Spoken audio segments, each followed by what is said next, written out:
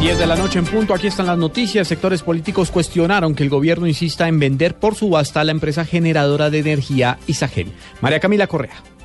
Las críticas desde varios sectores políticos no se hicieron esperar tras conocerse la fecha en la que se subastará Isagen. El senador del Polo Democrático, Jorge Robledo, advirtió que esta decisión es una lesión al patrimonio público. Después de estos hechos escandalosos del cargo por confiabilidad y de las andanzas de empresas como Termocandelaria, etcétera, lo que queda claro es que una empresa estatal importante como Isagen en ese sector ayuda a poner un cierto orden. Por su parte, el representante a la Cámara del Movimiento Mira, Carlos Guevara, señaló que desde el Congreso nunca han estado de acuerdo con la venta de esta empresa. Hay un déficit muy importante en generación y la principal empresa del país eléctrica vendida en el peor momento económico del país. Me parece que es un error garrafal. El congresista dijo que espera que al menos el precio que se ofrezca por esta empresa garantice las inversiones que se han hecho al interior de la compañía. María Camila Correa, Blue Radio. La Corporación Autónoma del Alto Magdalena, entidad ambiental que atiende esta región del país, advirtió que el estancamiento del agua en la hidroeléctrica del Quimbo pone en riesgo al río Magdalena. Nos informa en Neiva, Silvia Artunduaga.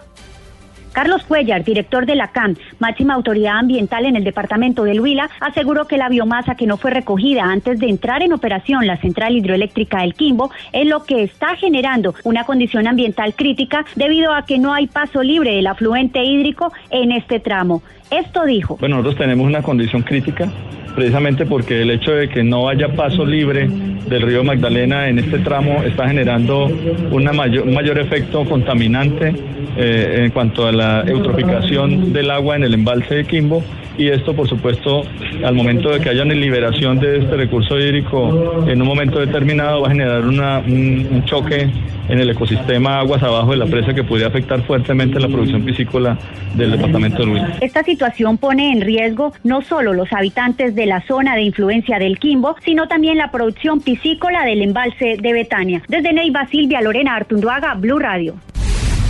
El gobierno anunció más de 120.000 subsidios a la tasa de interés para la compra de vivienda nueva en el próximo año. Laura Quiseno.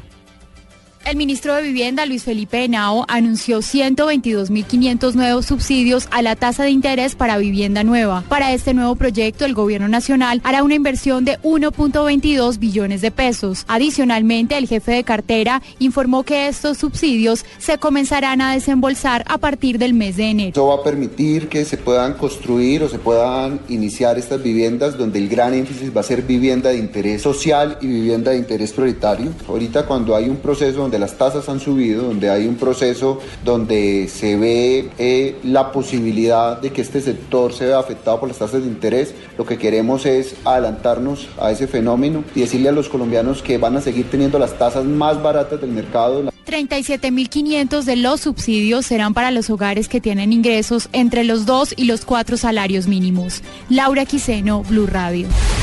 La cifra de quemados con pólvora en Colombia ya llegó a los 330 personas. 28 de ellas han perdido sus extremidades. Los niños siguen siendo los más afectados. Mariana Bolaños.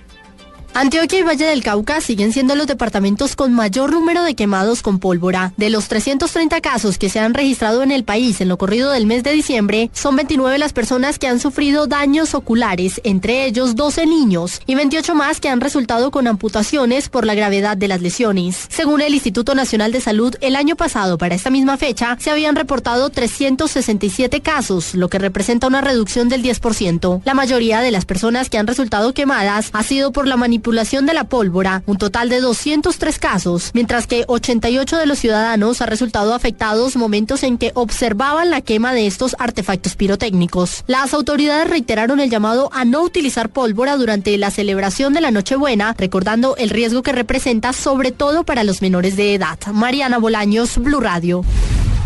La Fuerza Aérea Colombiana logró el rescate de 2 ciudadanos extranjeros que se habían extraviado en la selva amazónica. Daniela Morales. 2 ciudadanos de nacionalidad polaca que se encontraban de excursión en la serranía de Chiribiquete, ubicada entre los departamentos de Guaviare y Caquetá, en la Amazonía colombiana, fueron rescatados al extraviarse en esa zona selvática del país.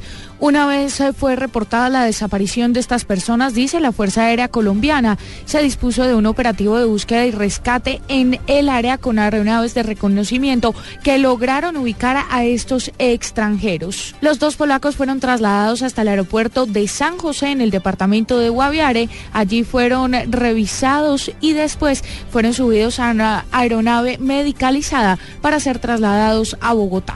Daniela Morales, Blue Radio. En deportes, la selección Colombia de voleibol femenino pasará la Navidad entrenando de cara al preolímpico en Argentina, que se adelantará en la primera semana del mes de enero. John Jaime Osorio. En su último ciclo de preparación, la selección Colombia de voleibol femenino entrena sin descanso en el Coliseo Norton Medina de la ciudad de Cartagena. El equipo nacional buscará por primera vez en la historia la clasificación a unos Juegos Olímpicos y para ello enfrentará a Argentina, Chile, Perú y Venezuela del 6 al 10 de enero en Bariloche, buscando el único cupo del continente a Río 2016. El seleccionado nacional está encabezado por Madeleine Montaño y Lorena Zuleta, que son figuras de sus clubes en el voleibol profesional de Europa. La última semana de diciembre, la selección finalizará su preparación con una gira por México en la que se enfrentará al sexteto local y a República Dominicana. El voleibol con John Jaime Osorio en Blue Radio.